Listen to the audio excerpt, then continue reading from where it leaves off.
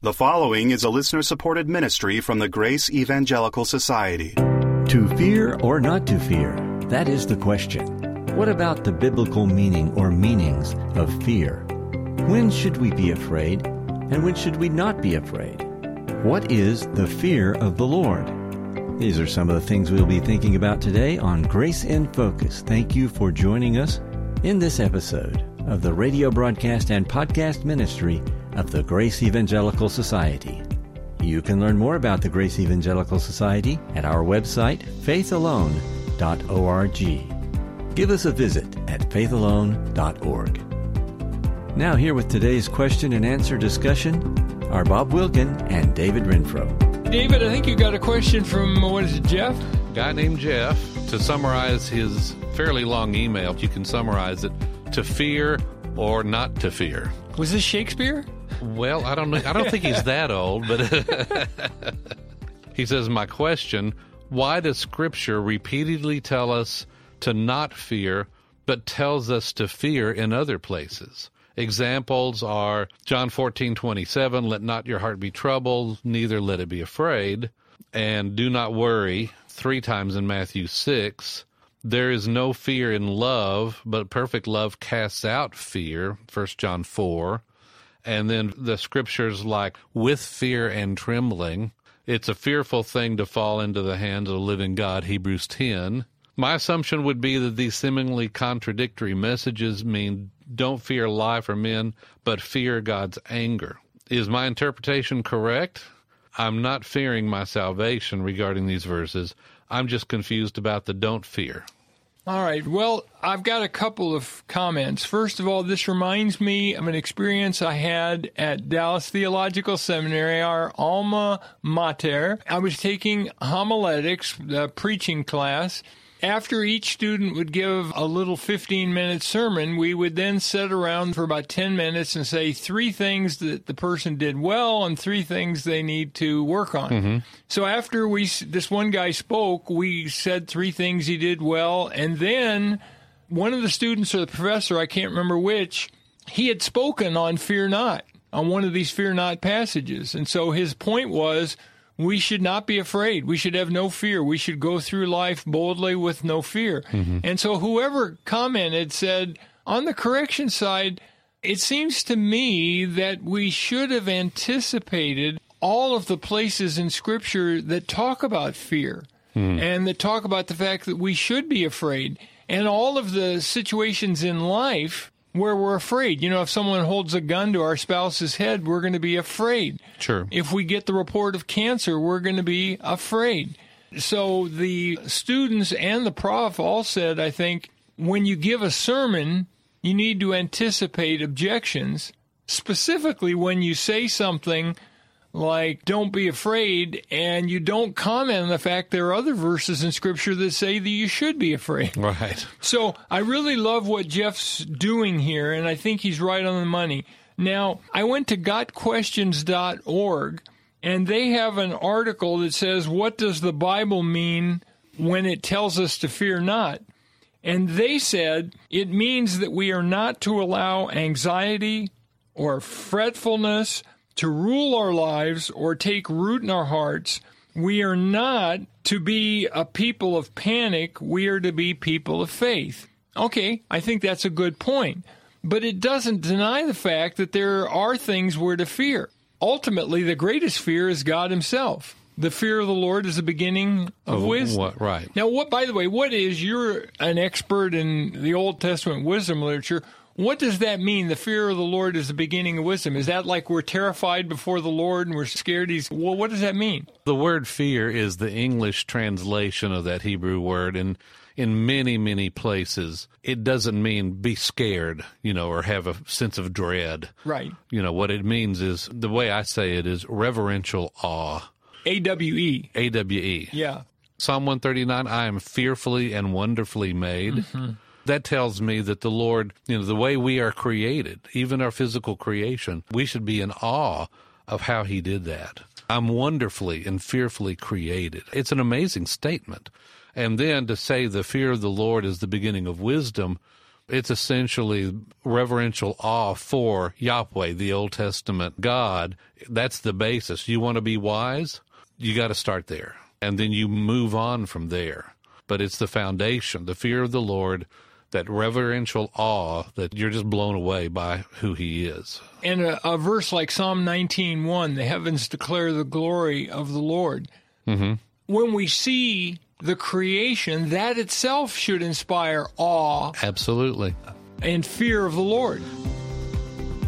The Grace Evangelical Society has recently started an online seminary, and we're preparing to start our second semester in February. You can study with some of the finest free grace professors and earn an MDiv degree in 3 years. There is no tuition if you maintain a 3.0 grade point average. It's time now for application and registration. Study the Bible, the biblical languages, and free grace theology with us. Find out more at faithalone.org/seminary or gesseminary.org. I heard Dr. Ryrie one time, and the title of the sermon was Learning in the Lord's Presence. And he made the statement, and I thought this was really cool. He says, in the Bible, when somebody's in the Lord's presence, what happens to them? They plop down on the ground, they face first. So everybody responds the same way. And Ryrie's point was, what do they learn? That's the point of the sermon. And so he mentions Joshua, when the person standing at the tent was obviously the pre-incarnate Christ. Right. Of course, Joshua plopped down there on the ground. But what did he learn? When you plop down on the ground, I think you are overcome with reverential awe of who is standing before you. It's not like, no, I'm about to die. In fact, this plopping before the Lord is sometimes called worship. Yeah, it's fascinating. I think, if I'm not mistaken, that both the Greek and the Hebrew words for worship literally mean to bow down. Yeah, prostrate yourself or to fall down. Yeah. In the book of Revelation, which I know you love the book of Revelation, John is before an angelic being, which he mistakes as God, and he falls down before him and he says, don't worship me, worship God. Worship only God. Well, he was falling down. That's worship. And there are lots of examples in the Old Testament. They weren't to bow the knee before an idol because that was worshiping the idol.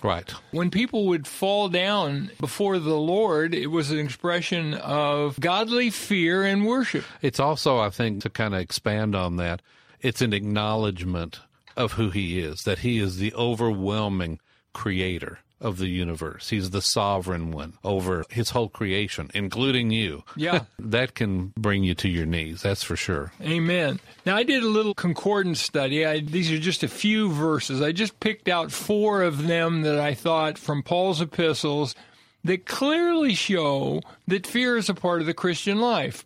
For example, Paul says to the Corinthians in 1 Corinthians 2:3, I was with you in weakness and in fear.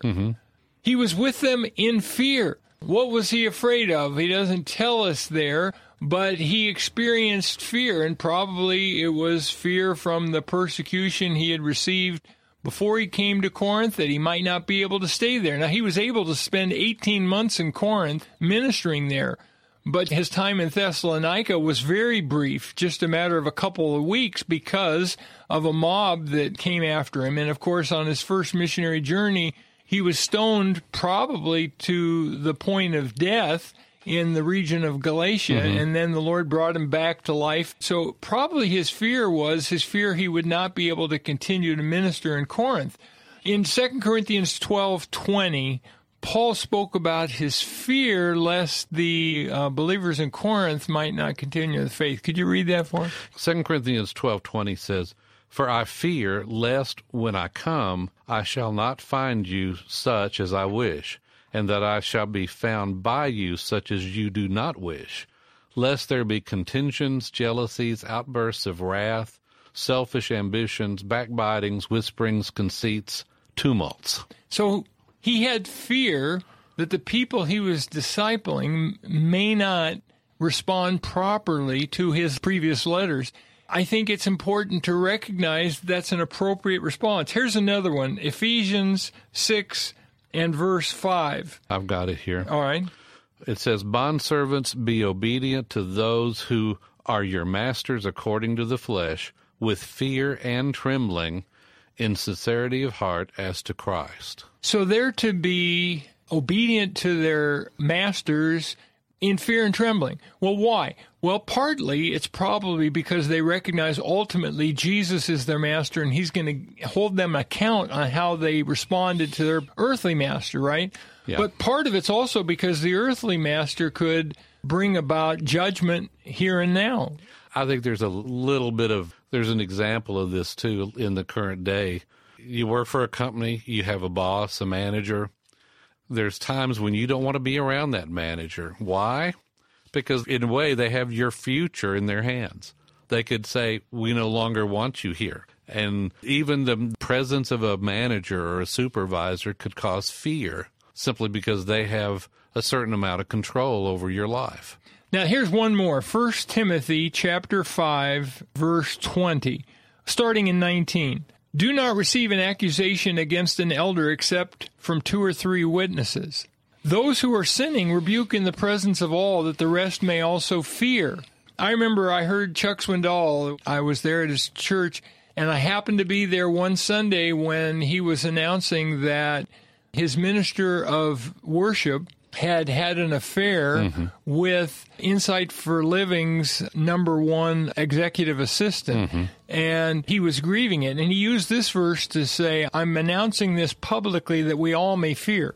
If you look at the commentaries, many people think that all may fear refers to all the elders. Based on the context, yeah. Previous verse, don't receive an accusation against an elder except with 2 or 3 witnesses, then that all the elders may fear. So elders should fear falling away from the Lord, not only because of negative consequences in this life and the judgment seat of Christ, but also because they're going to undergo church discipline. Right. So there's a lot of clear teaching in Scripture. There is fear. By the way, he did mention Philippians 2:12, but what that's talking about is not salvation from hell. That's talking about salvation from persecution. Because Paul said earlier in the book, I know that through your prayers and the work of the Spirit, this will work out for my salvation, my soteria. He was in prison. This is one of the prison epistles. And basically what he was saying is if he handles the persecution well, he'll receive praise at the judgment seat of Christ. Well, if they handle persecution well, they'll have praise at the judgment seat of Christ. Right. Well, thanks so much, Jeff. Great question about, what did you call it? To fear? To fear or not to fear? That is the question. All right. Well, thanks so much. And remember, keep grace in focus. Be our guest and subscribe to our 48-page magazine, 6 issues per year, also called Grace in Focus. It's free by emailing your name and snail mail address to ges@faithalone.org. That's faithalone.org. Maybe you've got a question or comment or feedback. If so, please send us a message. Here's our email address. It's radio@faithalone.org. That's radio@faithalone.org. And when you do, please make sure your question is as succinct and clear as possible. That would be a great big help.